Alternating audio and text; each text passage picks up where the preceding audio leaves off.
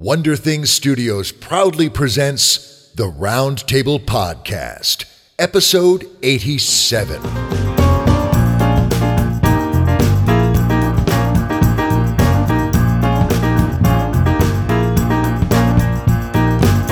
Hello, literary alchemists. I'm David Subkoyak. And I'm Dave Robison.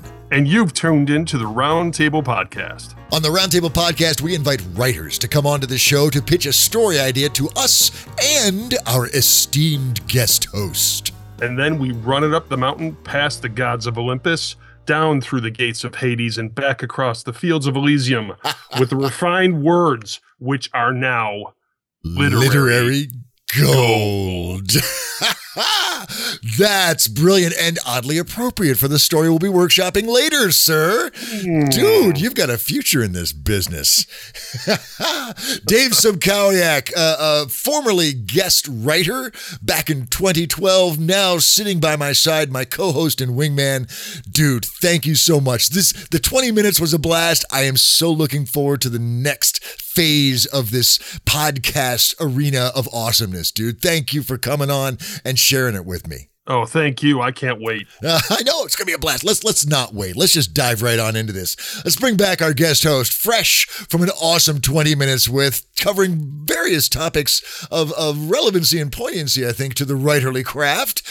Please welcome back to the big chair here at the round table, Django Wexler. Django, dude, we had a great time with the 20 minutes with. We covered some fabulous stuff. I am so pumped to workshop a story with you, man. Thanks for coming back. Thanks. I'm excited. So are we. Before we dive into this, I'm really curious. You have laid out basically there's a 5-book series in the Shadow Campaigns.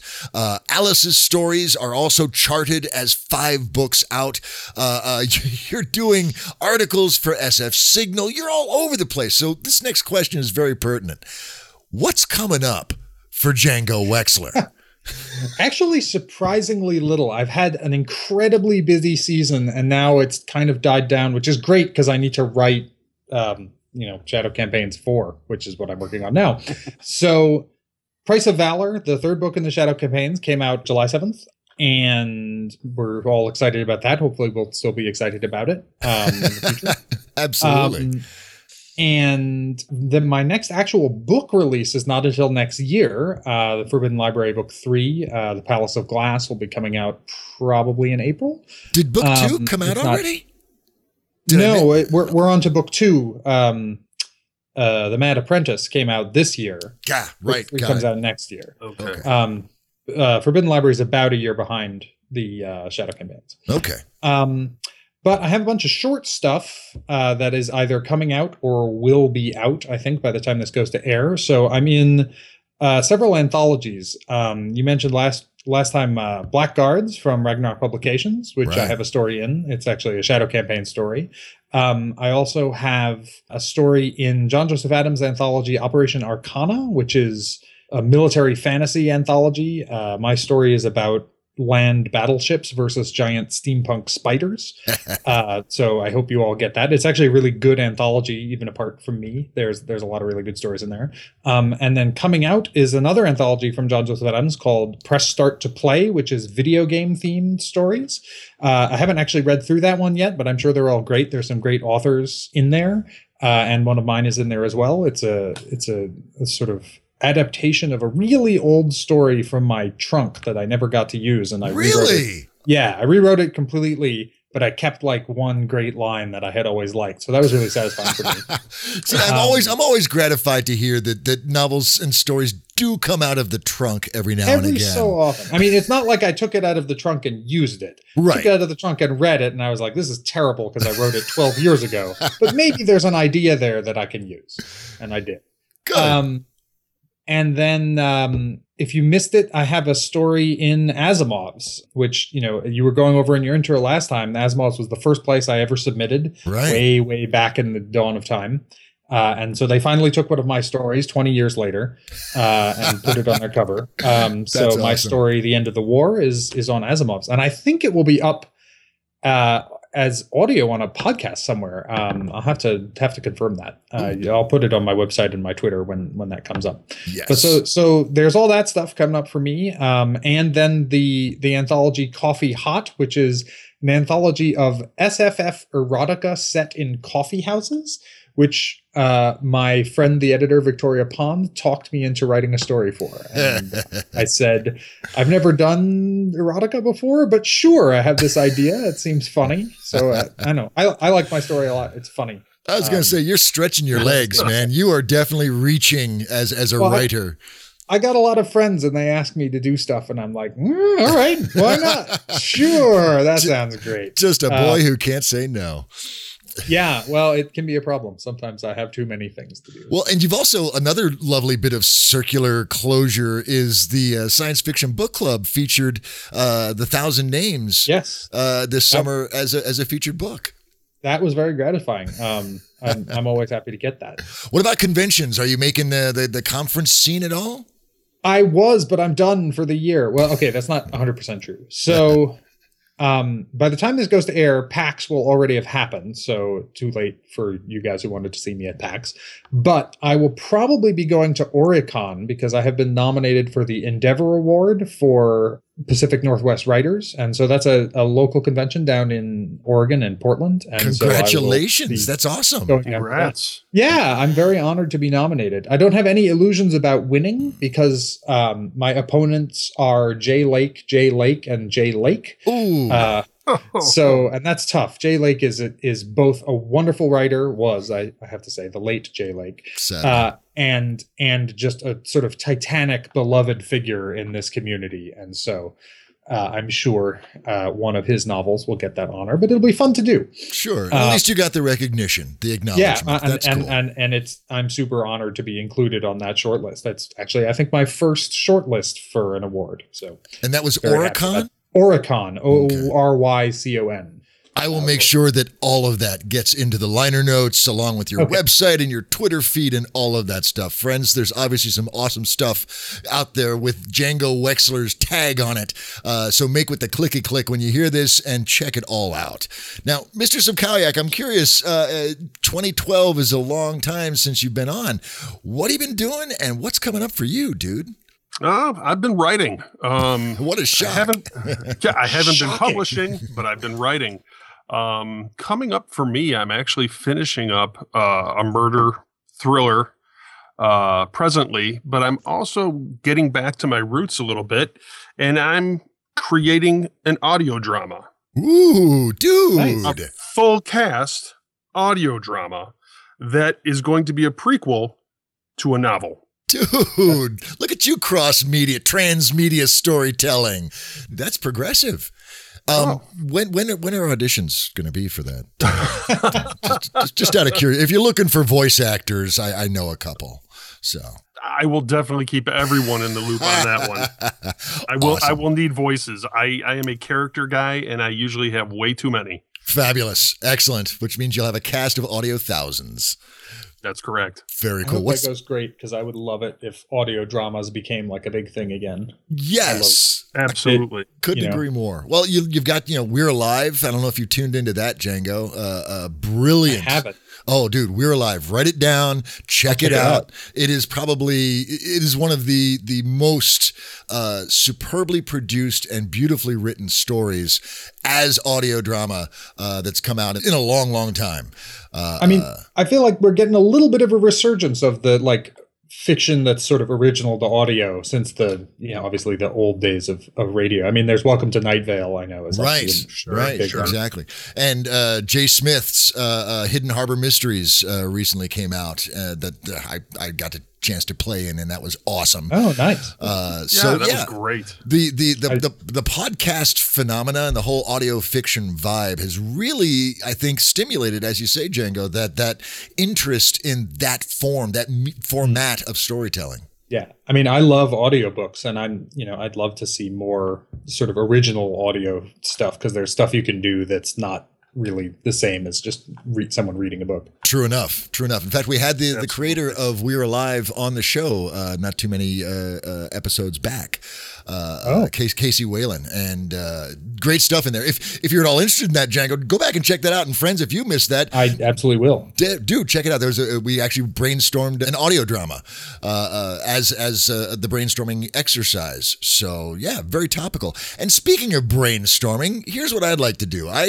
Dave, I will make sure that all of that goodness gets into the liner notes as well. But for now, I want to pause. I want to give some airtime to an audiobook or a podcast or a Kickstarter, something like that. Something fabulous that's happening out in the podosphere. And when we come back, Django, Dave, I want to brainstorm a story idea with you. Are you down with that? Absolutely. I am down. He's down. We're all down. Friends, don't you go anywhere. We're all going to be down and right back. The most powerful men in the world. The horrors created by mad science. Tentacled monstrosities from beyond the veil. The elder gods themselves. None of these evils can keep occult consulting detective Esho St. Clair from the case. Whether his clients come from the high rises of Manhattan or the depths of the Undercity, Esho won't stop until the case is solved. From the mind of Scott Roche comes The Casebook of Esho St. Clair, featuring 2 complete tales of the fearless detective and his stalwart companions as they face off against terrors beyond the understanding of normal men. Find out more at www.scottroche.com or look for The Casebook of Esho St. Clair at your favorite online booksellers. Welcome back, dear friends. And now we get down to the reason why you're here and the reason why we're here. The main course, the dessert, and the appetizer all rolled into one, the Story Workshop. And that does not happen without a bold and courageous, a creative and courageous guest writer striding boldly to the writer's chair to lay the table for our story brainstorming feast. And friends, our guest writer didn't start off as a colossal sci-fi and fantasy nerd like everybody else currently on the Skype line. He was going to be the next Bo Jackson of hockey, was his big plan. But plans go awry because his first grade English teacher shoved a copy of Ender's Game into his hand, and he devoured it in a single day. Dudes, that's all it takes. 5 cc's of genre in your bloodstream, and you are hooked. He was actually inspired to write by the success of Stephenie Meyer's Twilight series. Not necessarily the series itself, but the fact that she had just written a book, and it got published. That shattered the ivory pedestal he had always held for published authors. To paraphrase Stephen King, you write what you read or what you want to read, and that is the truth that guides him. Dear friends, please welcome to the writer's chair here at the round table, Will Whitman. Will, dude, it's a bold step you're taking, and I got nothing but love and respect for you, because putting your baby out for scrutiny, not just among these 3 esteemed gentlemen, and I include myself in that list, but also for our listeners, that takes some cojones, and nothing but respect for you, man. Thank you. Hey, thank you. I'm happy to be here. Awesome. So do you still play hockey? I mean, the dreams of stardom as a hockey player, pushing the puck around, have obviously faded, but are you still into the game? I do. I don't play ice hockey as much anymore, mostly roller hockey now. Oh, dude, I always thought that was like harder because, man, it ain't, ice at least bounces a little bit. Asphalt, you'll rip some shit up with that. Yeah, it's a little less serious. And I can kind of tone down the competitive juices that way. I don't get a little too crazy. Good man. Good man. Save your competitive juices for the publishing arena. Absolutely. So, all right, let's get into this, man. I'm keen to hear your story. So you know how this works. We give you 5 to 8 minutes. You give us the story, title or titles, the target audience.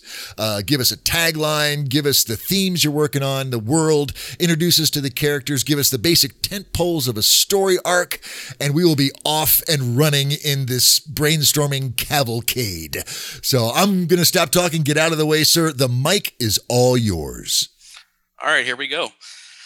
This is going to be a fantasy novel. I have 3 potential titles I'm working with: Ares Chosen, Born to War, and War's Scion. The hook line is: a child is one of 50, chosen by Ares, god of war, and given the powers of a god. He is forced into a kill or be killed world where he must search for a way to survive with his humanity intact. If I do the story right, it will be Highlander meets 300 meets Lord of the Flies. Awesome. The theme for the story is that it's a coming-of-age story, testing friendship, love, and family set in an impossible crucible. The story is set in Mount Olympus, mostly taking place in the domain of Ares. Olympus is set up like 12 fiefdoms, with each of the major gods, the lord of their own domain, and allowing entrance to their favored mortals, creating a contained city with its own unique politics.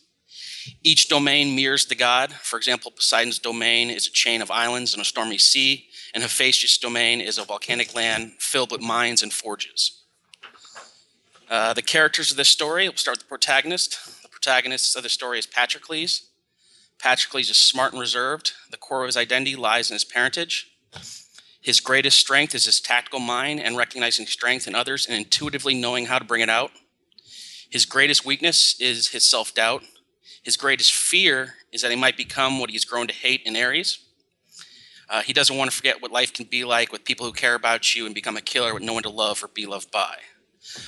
As for his driving motivation beyond surviving the test that Ares set for him, I'm not really sure where I'm going with that, so that's something we can work on. The next character, the supporting character, is Calliope. Calliope is the daughter of Amazonian royalty. She is sharp-witted with a razor tongue. Calliope is the ultimate tomboy, at home in the dirt, and will punch you in the face before she takes any lip. While she's capable of brawling, she's an expert with the bow and even better at disappearing in plain sight. This character, I'm not really sure of her motivations and guidance. Her greatest strength is her optimism and confidence. And I'm thinking her driving motivation is to show that a woman can be the greatest warrior alive. As for the antagonist of this story, the primary antagonist throughout most of the story seems to be Ares. But as the plot progresses, we find out that Dionysus is not the friend that Patroclus thought he was, and is actually the primary antagonist. So Ares is the embodiment of the ugliest side of war, the side of a war that after a long siege, the invaders will line up the conquered men, cut their throats before looting the city and raping the women.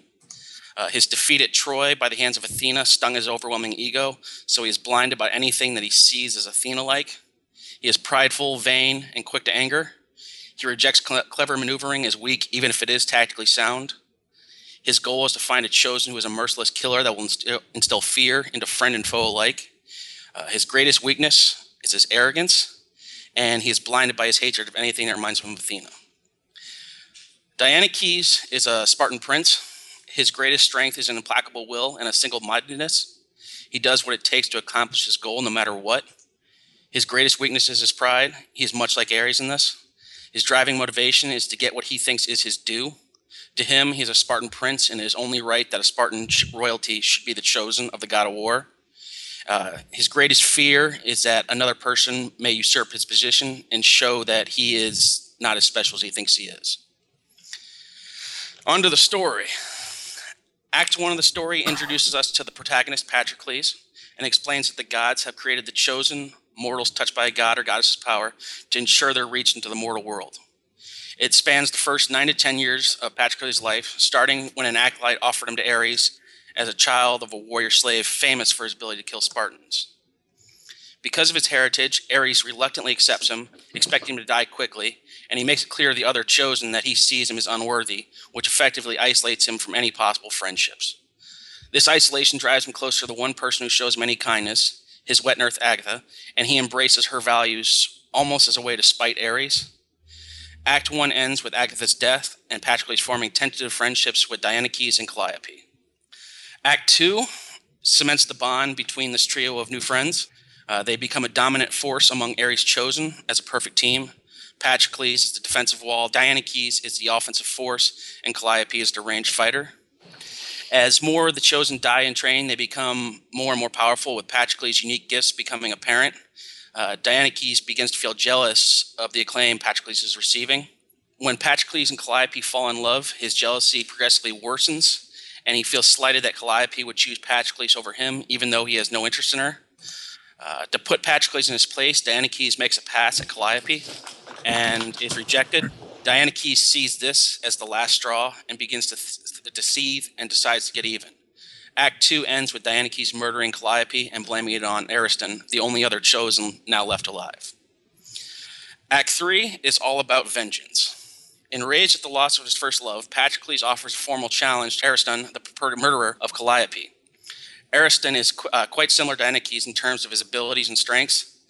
So Dionysus sees a chance to eliminate his biggest competition in Ariston, or get rid of Patroclus, who he has convinced himself is nothing more than a hanger-on who rode his coattails to glory.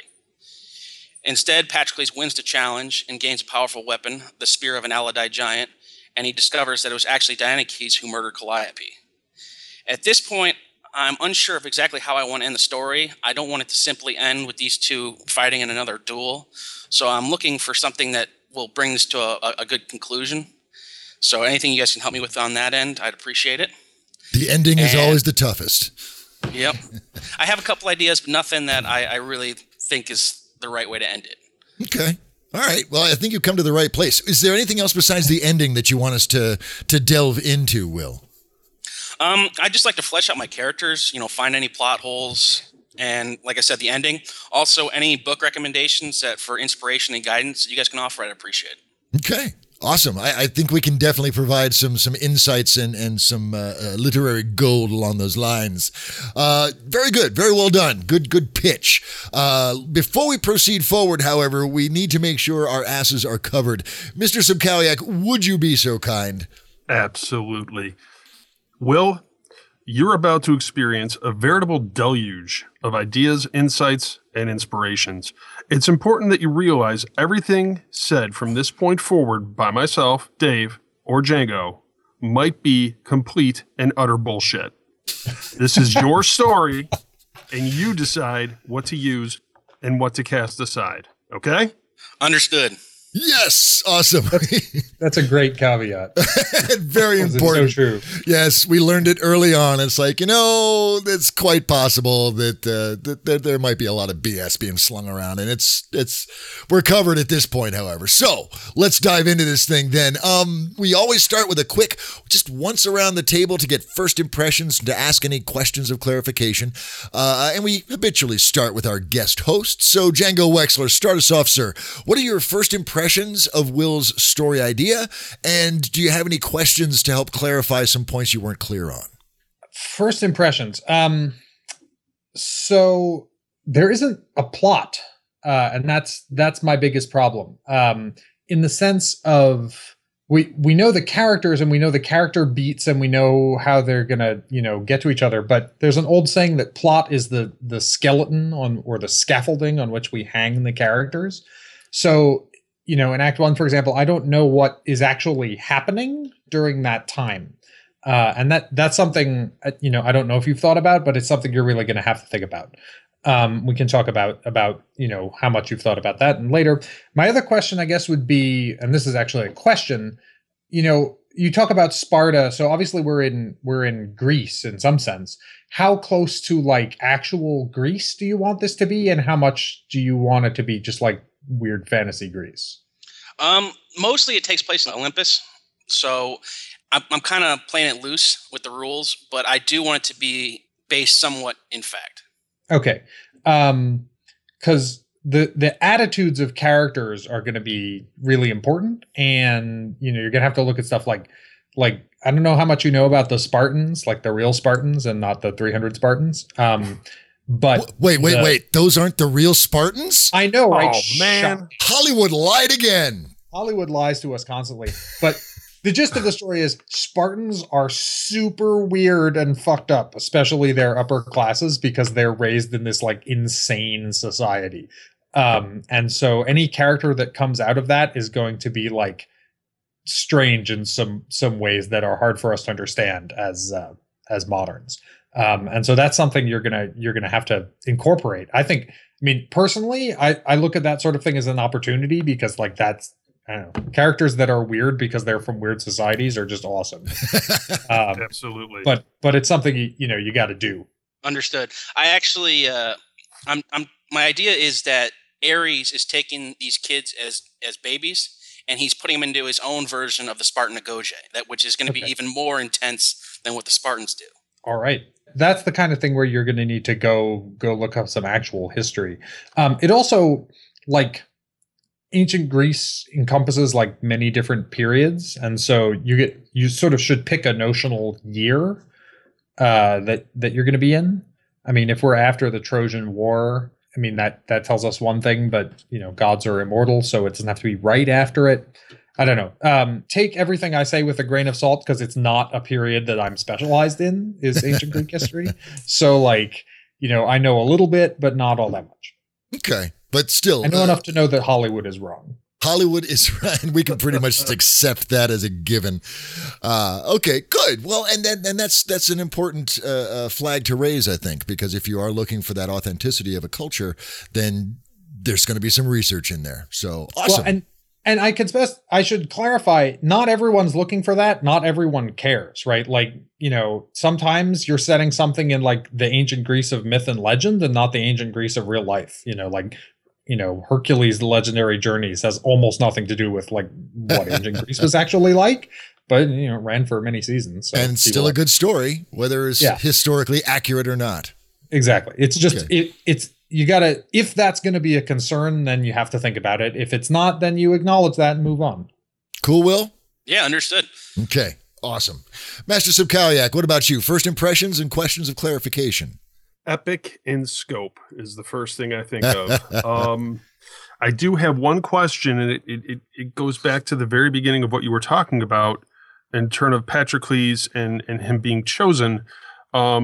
There was something about his heritage that makes Ares question whether or not he wants to accept him. Can you give me a little bit more about that? Why that's a point? Yeah, yes, because when Ares when the gods decide to make the chosen, they send out a call to their acolytes asking for children. So each acolyte of Ares goes around searching for a child to offer to Ares. Most of them choose the children of famous warriors, the Amazons, the Spartans, things like that. But one particular acolyte chooses the child of an Athenian slave who's famous for killing Spartans. And Ares is reluctant to take a child of a slave, when all these other children are basically royalty. So Ares accepts him, but it's only reluctantly because he expects him to die quickly, parentage will out or genetics will out kind of thing. Sure. But okay. Can I ask, what is the point of these chosen? What are they for? In the beginning, Apollo and the Fates come together and they realize that they're going to eventually lose their influence on the mortal realm. So they come up with a plan to create these chosen to live in the mortal world, and they'll have the powers of the god, and they'll be their hand in the mortal world once their power fades. Okay, and so they're supposed to winnow the group down to one? It's up to the individual god, but Ares wants one badass dude that can just instill fear and. Cool. Okay. Anything else, Dave? The only other thing, going back again to the heritage and him killing Spartans, and then he becomes friends with Deinekes, I guess because you mentioned also about them being taken as infants. So really that wouldn't play out so much for them individually. Right. It's not their heritage, like the Spartan and the Amazon thing, it matters. I mean, they're told where they came from, but it's not, they don't have the cultural biases that, come from being raised in that culture. And Deinekes, he becomes friends with Patroclus because Patroclus is seen as weak, and he's no threat to Deinekes, but he also sees how useful it is to have a loyal friend who will always have his back. Okay, great. That's it. All right. Yeah, I'm definitely the epic scope or potential epic scope of this is very appealing, Will. And I've always been kind of smitten with mythology in general. So seeing the personification of gods is always an intriguement for me. So you got me hooked there. I kind of agree with Django. We have this almost like slice of life thing going on where I'm chosen and away we go. But there's the stakes for Ares, the stakes for the larger stakes, I think, for Patroclus, and the driving through line of events could use some support. There's obviously a causal chain here of things happening, but maybe we can talk about weaving in some scaffolding, as it were, the framework against which this drama of these kids are growing up. Now, I'm intrigued by, when I hear coming of age, I think YA. And a lot of this has smacks of, Percy Jackson and has that vibe to it, except for all of the killing that's going on. There's some killing in Percy Jackson, but not much, admittedly. There is, true. But in this one, it's almost like Hunger Games meets Percy Jackson. And Hunger Games was a YA book. And I guess that's part of my confusion is the through line of the story with a young man being, finally coming into his own power at the end somehow, and we'll figure out how that works. Really is the classic arc of the YA novel. And am I correct, Will? You don't want this to be a YA thing? I'm not opposed to it. It's just I don't, like I said, in your intro, you mentioned the Stephen King quote about writing what you read, and I don't really read much young adult. So this could be a young adult. It does have a romance in it, and like you said, the power arc is similar to young adult. I'm just not really familiar with it, so I guess it could be, and okay. I have no objections going that way. I've left this story pretty much open to development once I found out I was going to come on the show because I wanted to leave it open to work with and see where it goes. Well, let's look at it like this then. I get that vibe of it. I understand this. I didn't plan it to be a YA, and the notion of it being a YA would change a lot of your priorities. Let's just not go there. Let's put a pin in this and say it's not YA. We're going to go for a mature audience and see what kind of themes evolve. Well, where do you see the book as starting? Like, what's your first scene? My first scene would probably be Apollo going before the other 11 Olympian gods and explaining that, what his oracles have seen and why they need to create these chosen and how they need to do it. Okay. But how are we introduced to Patroclus? We'd be introduced to Patroclus probably in this, the second scene where the acolyte takes him from his mother and offers him up to Ares. And how old is he at this point? He's an infant. I want to take it from infancy, through adulthood. Okay, so my question is why? Why start as an infant? It's just how I saw the story in my head. I really have no logical justification for it. It's just and it's not wrong, but I find a common problem, and this is something that I've dealt with a lot, is that it's easy to think of something like, Bob and Jim become friends as a scene, but it's not, because there's not. Like, you can't write that. You'll get to that and you'll be like, well, what goes here? Like, I don't know. Like Bob and Jim go to the bar and bond over their love of old movies. That's a scene. And so when I read this outline, what I'm worried about is that, like, him training and him being an outcast, like, it's not something that you can actually write.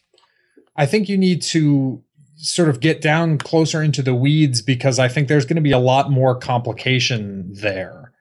For one thing, we need some other characters, but am I making any sense? No, I understand. Yeah, I understand completely. I haven't done any outlining because I wanted to leave this open to go wherever. Okay, and that's fine. Maybe maybe this isn't the place to go over it. I was going to say, first of all, there's a couple of things that come to mind. First of all, if these kids are being tagged as infants and brought into this realm, then Dianacles' Spartan heritage is irrelevant, as is Pericles, as is everyone else's.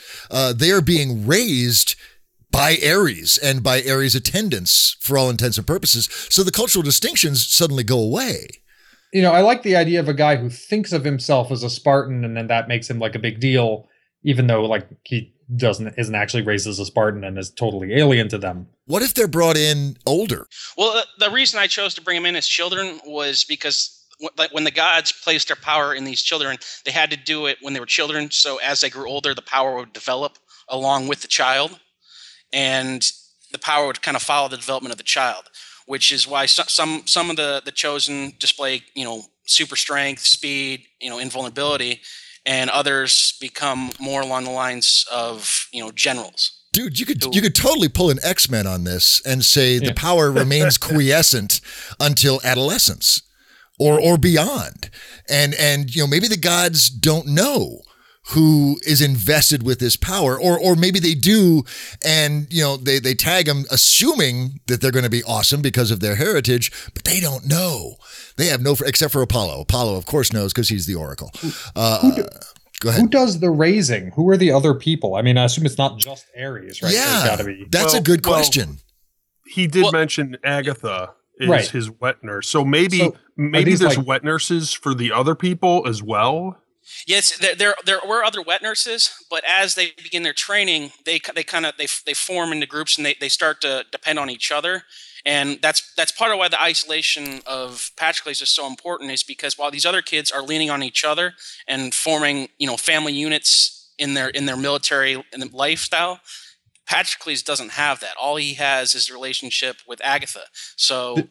Do they know that they're all supposed to kill each other? Because that seems like it would discourage the formation of family units. Not at first. Okay, and so that's sprung on them later. Yeah, there's I mentioned the Highlander because when Ares gives him the power, he spreads it out over all 50, and then as each of them die, the power it goes to the rest of them. So as more and more of them begin to die in training, that they get stronger and stronger, and then actual godlike powers start to emerge. Okay, I something just occurred to me as you were describing that. The power that is given by the gods is not specific to the god.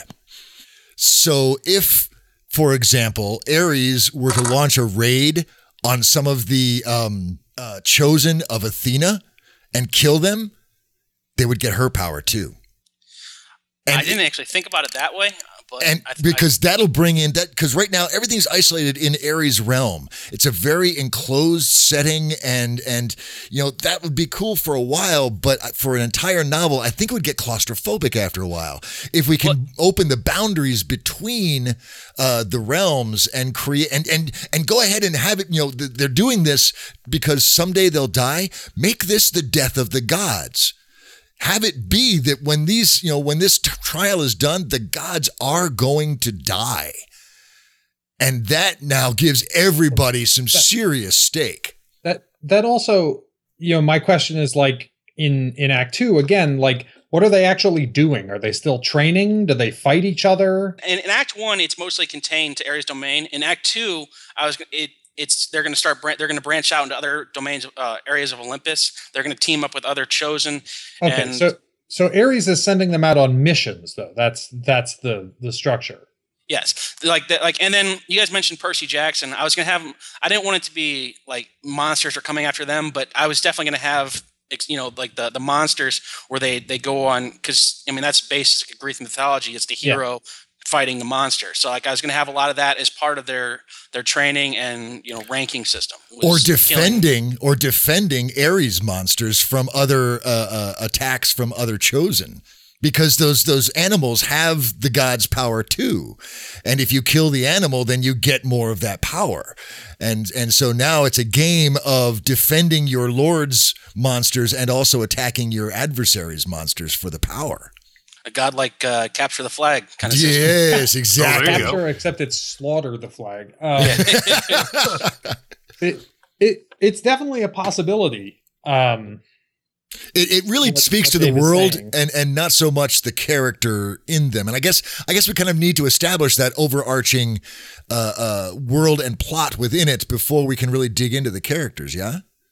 Yeah. I've always been able to build worlds, but my weakness as a writer has always been, the characters and developing the plot of the story. Nobody on this Skype line has any understanding of what you're talking about, Will. All right. Go ahead, Django. Let's talk about Patroclus for a second then. So, yes. You say that you're not clear on his motivation, and I think that's something that we need to think about. So do they know, these kids know from a young age that they're being raised as like the hand of Ares? Yes. And so what does he think about that? Like, that he's being raised to be the embodiment of Ares in the mortal world, but like he hates Ares and everything he stands for? Well, initially he's like all the others. He's looking to Ares as a father figure because he doesn't have one. But as Ares constantly, denigrates him and mocks him, that it becomes almost like a sullen teenager thing where he wants to act out against the father figure who hates him. But is he And- just mad at him as a person, or does he disagree with what he represents? At first, he's mad at him as a person, but then as he's exposed to Athena and her wisdom and the way she approaches things, and as a tactical matter, it kind of speaks to him.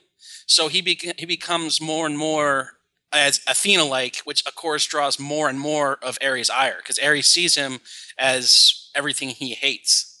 So we need then to think about, he needs an objective other than just Act winning. out against Ares. Right. Well, he needs stakes. I mean, so you've got this thing. They've got some kind of ranking system. Obviously, he doesn't want to be at the bottom because I assume horrible things happen to whoever's at the bottom. This being Ares, after all. But we need more. He needs some personal reason that doing these things is important to him. That's what drives the story. Dave, you got anything to help flesh that out? I got a couple questions.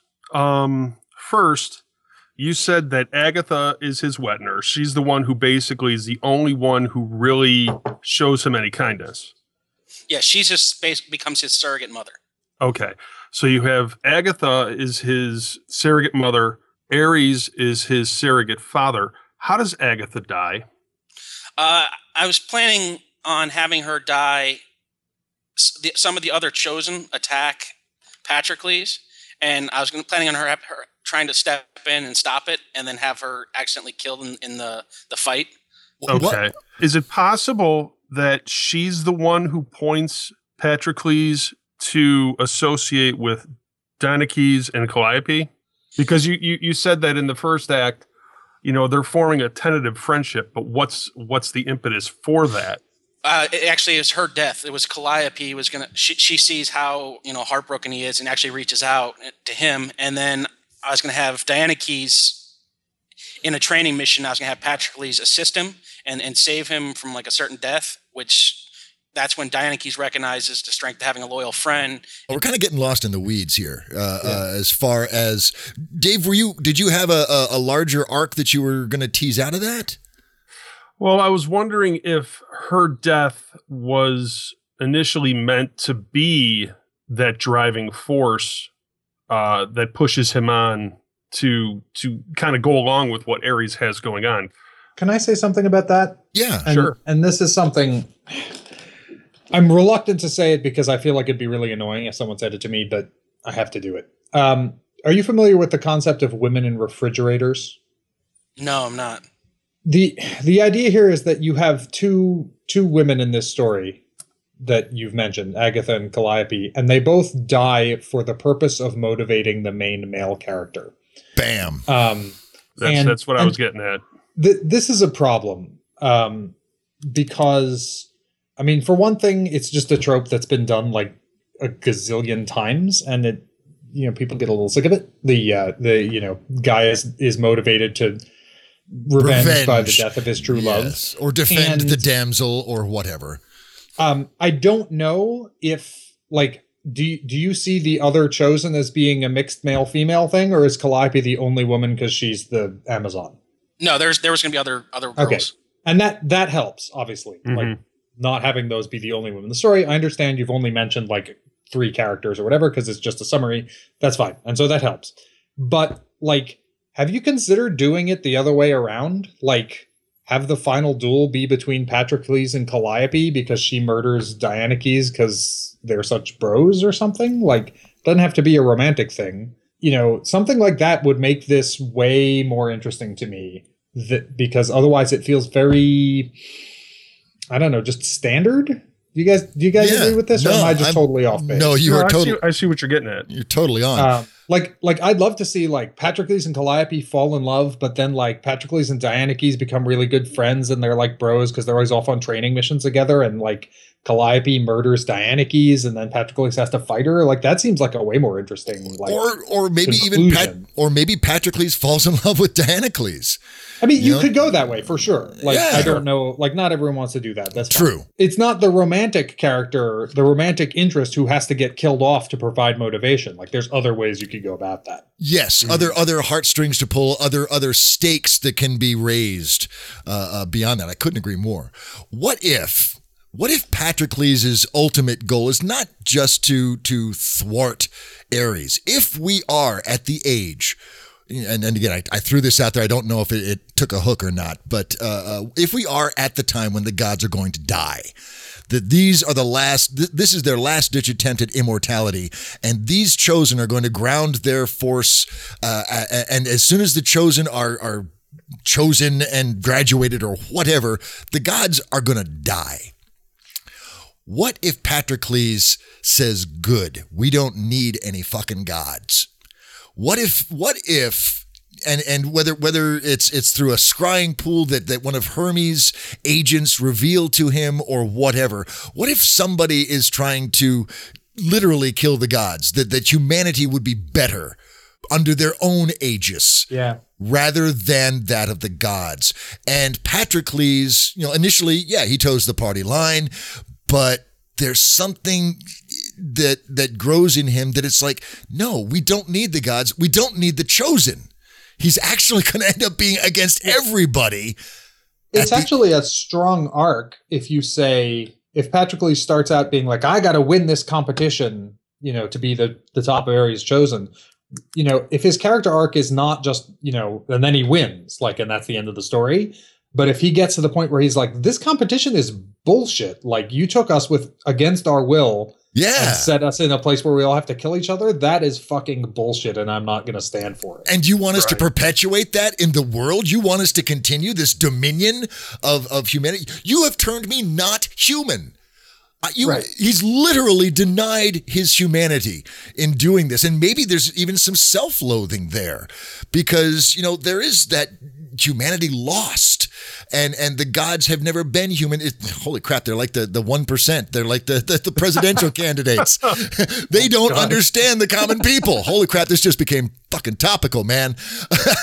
You wouldn't finish writing it before the election. Yeah, that's a problem. You're a much faster writer than me. So I don't know if you want to go that topical. Well, you could have somebody like Hades or Hermes or someone who's on the fringe of the pantheon realize, take up the charge of humanity and pick Patroclus. In fact, maybe he was Patroclus' pick from the beginning to be the agent of change, not just to sustain the gods on the earth, but to end their rule. What do you think of that, Will? I actually do like that. I mean, I was always kind of planning on having him turn against Ares, but to turn against the whole pantheon is kind of it's just something I hadn't considered, and I liked where that's kind of headed. It opens up a whole bunch of options. And now the conflict between Calliope and Patroclus and Dianakes is, are you with me or are you not? And I definitely see where you're going with that, and it's got my brain. It's got your brain ticking. Shakes things up a little bit. Yeah, that's nice, and that'll also bring in a lot more of the other gods, and you could actually have this plot, this conspiracy to end the gods coming from inside the gods' realm somewhere. We need some characters who are chosen of other gods. I think we're going to need to interact with them more. Yeah, if you're going to do if it's all just going to be Ares and as it stands, like you said, it was sort of claustrophobic. It's just Ares' realm, Ares is chosen, all his thing, and the ultimate thing at stake is, becoming Ares essentially. But maybe they meet some other chosen of another god and they're supposed to fight them, but they're attacked by a monster and they end up working together. Well, and that kind of gets some friendship started there. And then later they might have to, they're like, I'm not going to kill this guy. He saved my life before. And then, some sort of broader variety of characters. Well, and the Greek gods never trusted each other. So the notion of letting all of the gods nurture their own chosen, it seems like a bad idea. It would be much better if everybody was in a central area.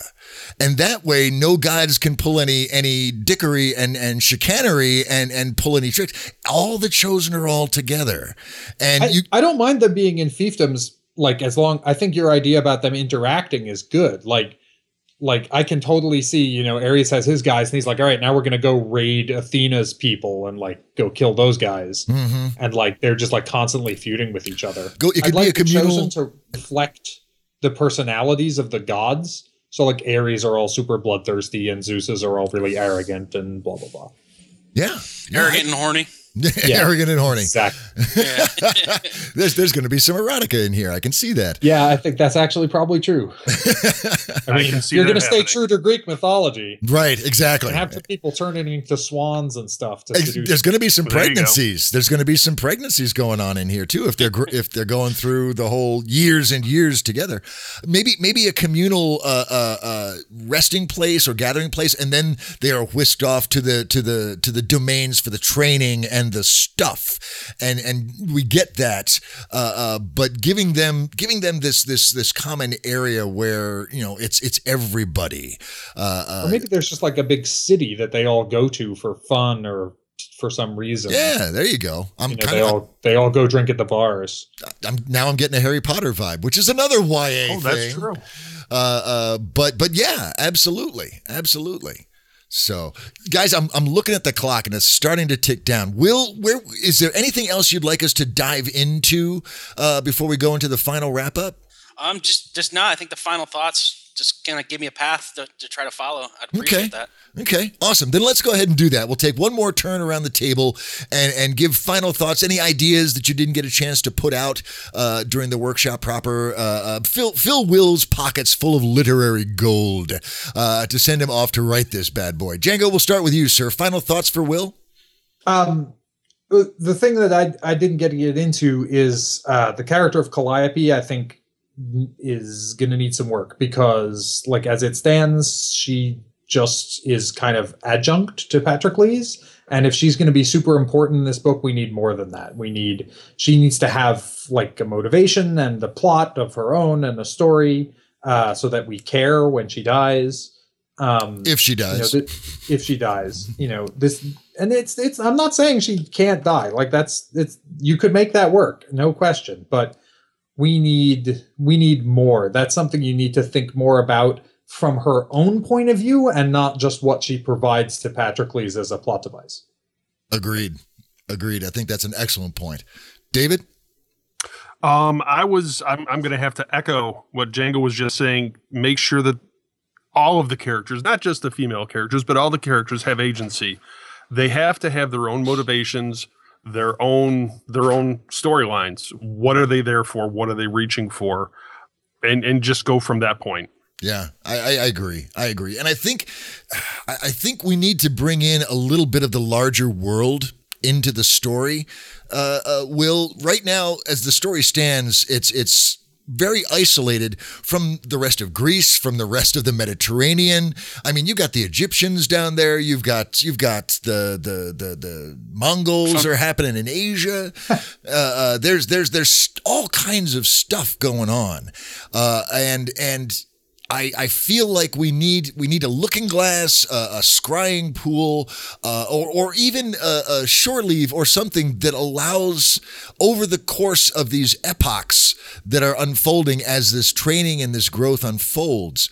I mean, God, I really am getting a Harry Potter vibe on this, where you got your first year, second year, third year, and that's another thought. You might actually consider not having this all be one big epic thing, but have it be multiple books charting through the stages of their life, and letting the drama and the stakes grow, and allowing us to see the impact it has on the larger world and the people in that world that these characters care about, and how that affects and impacts them as well. That connects them. I just got this out of nowhere, but you said epochs passing, and I was like, so what if time passes much faster on Olympus than it does in the rest of Greece? So like they spend a year on Olympus and they come down and like 100 years have passed. Dude. And like everything's totally different. And so like, they have these periodic outings to the rest of Greece and we like go through their history and like things are changing. Yeah. And it could be, God, you could have this structure where, in this book, it's, we get introduced to the scenario and all of this thing. And, at the end of book one, they are released from their first stage of training and the world is completely changed. Bam! Book two, now we've moved into a different historical epoch. They're engaging and working with a different realm, and everything is working up towards the next big test. And that test is undertaken, and then they go back again, and it's another, 10 years, 100 years, however much. That could be a really intriguing historical perspective, but also a grounding of the characters. That's a lot to take on, though. So, well, yeah, that's true. I don't blame you if that's not what you want to do, because that's a big project. Yeah. But an interesting what if to play around with and so on. But that's my suggestion is making sure that these events and these stakes are not just about the gods and this Olympus, but that there is something grounded in the rest of the world that is also at stake as well. That's my suggestion. So, all right. Dang, Will, this is good story food, man. We covered a lot of ground there. Now, you know the rules. You take this literary gold and spin of it whatever you will. You write the end, you get it edited. Promise me you will get this thing edited. And you will do beta readers, and you will do all of that good stuff. And then you put it out in the world. And whether it's a PDF or you self-pub it or you get a multi-book deal from a huge trad pub, however that works, as long as your story is out in the world, you come back, you let us know, and we will knight you. We will make you a knight of the Round Table Podcast. Is that a deal? Are we down with that? I'm down with that. Awesome. And we will hold it in Olympus. There will be debauchery and satyrs dancing around. It's going to be an epic party, dude. You got to make that scene. Write this story. Django Wexler, sir, thank you so much. This is happy to be here. I hope I was at least a little useful. Absolutely. You are an affirmation of why we bring seasoned veterans into this discussion. You raised some superb points and illustrated some excellent opportunities and dangers for Will as he moves forward. So thank you so much, sir. You're welcome. Absolutely. Dave Subkowiak, my wingman, my co-host for this episode. Dude, thank you so much. It was good having you by my side and great to get into the brain mush with you. This was awesome. This was epic. This was absolutely wonderful. Well, thank you so much as well, sir, for making the time. And as long as we're doling out the gratitude, dear friends, thank you. As much fun as we had bandying ideas and tossing possibilities around, we share this so that you can listen to it and gain some literary gold for your own works. So if you dug it, if you're feeling the love, blog about us, share a Facebook post, tell the world about the fabulosity that is the Round Table Podcast. So, man, I am so lighting a cigarette. This was epic brainstorming goodness. And as spent as we all are, the fabulous thing about the Roundtable is in just 7 days, we are up and at it again. Another incredible guest host pouring wisdom into our ears. Another courageous guest writer setting the table at our story brainstorming feast. More Roundtable goodness to be had. But that is 7 days, and I know it's a long time. Dave, what can our listeners do to fill that incredible gap of 7 days between our episodes? I think what they should do is write some history into whatever it is they're working on. Ooh, interesting. Sure, whether it's secondary world or urban fantasy or whatever. Yeah, definitely, because fantasy or history gives that footing of a larger story arc. I like that. And I will tell you, as I always do, dear friends, you find what you're looking for. So look for the awesome top shelf Blue Label goodness. Look for the package at the back of the tree. Look for the change in the sofa. And I promise you, if you look for it, you will find it. We will see you in just 7 days. Until then, you guys stay cool, be frothy, and be awesome. And we'll talk to you soon. Bye-bye.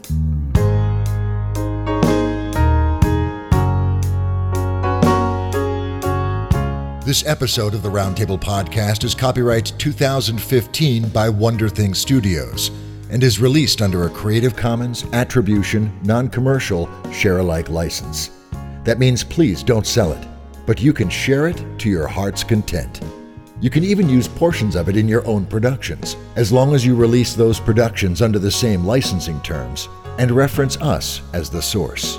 Theme music for the Roundtable Podcast was performed by the Hepcats of Brotown, Gary Gold, David Labroyere, Billy Nobel, and Matt O'Donnell.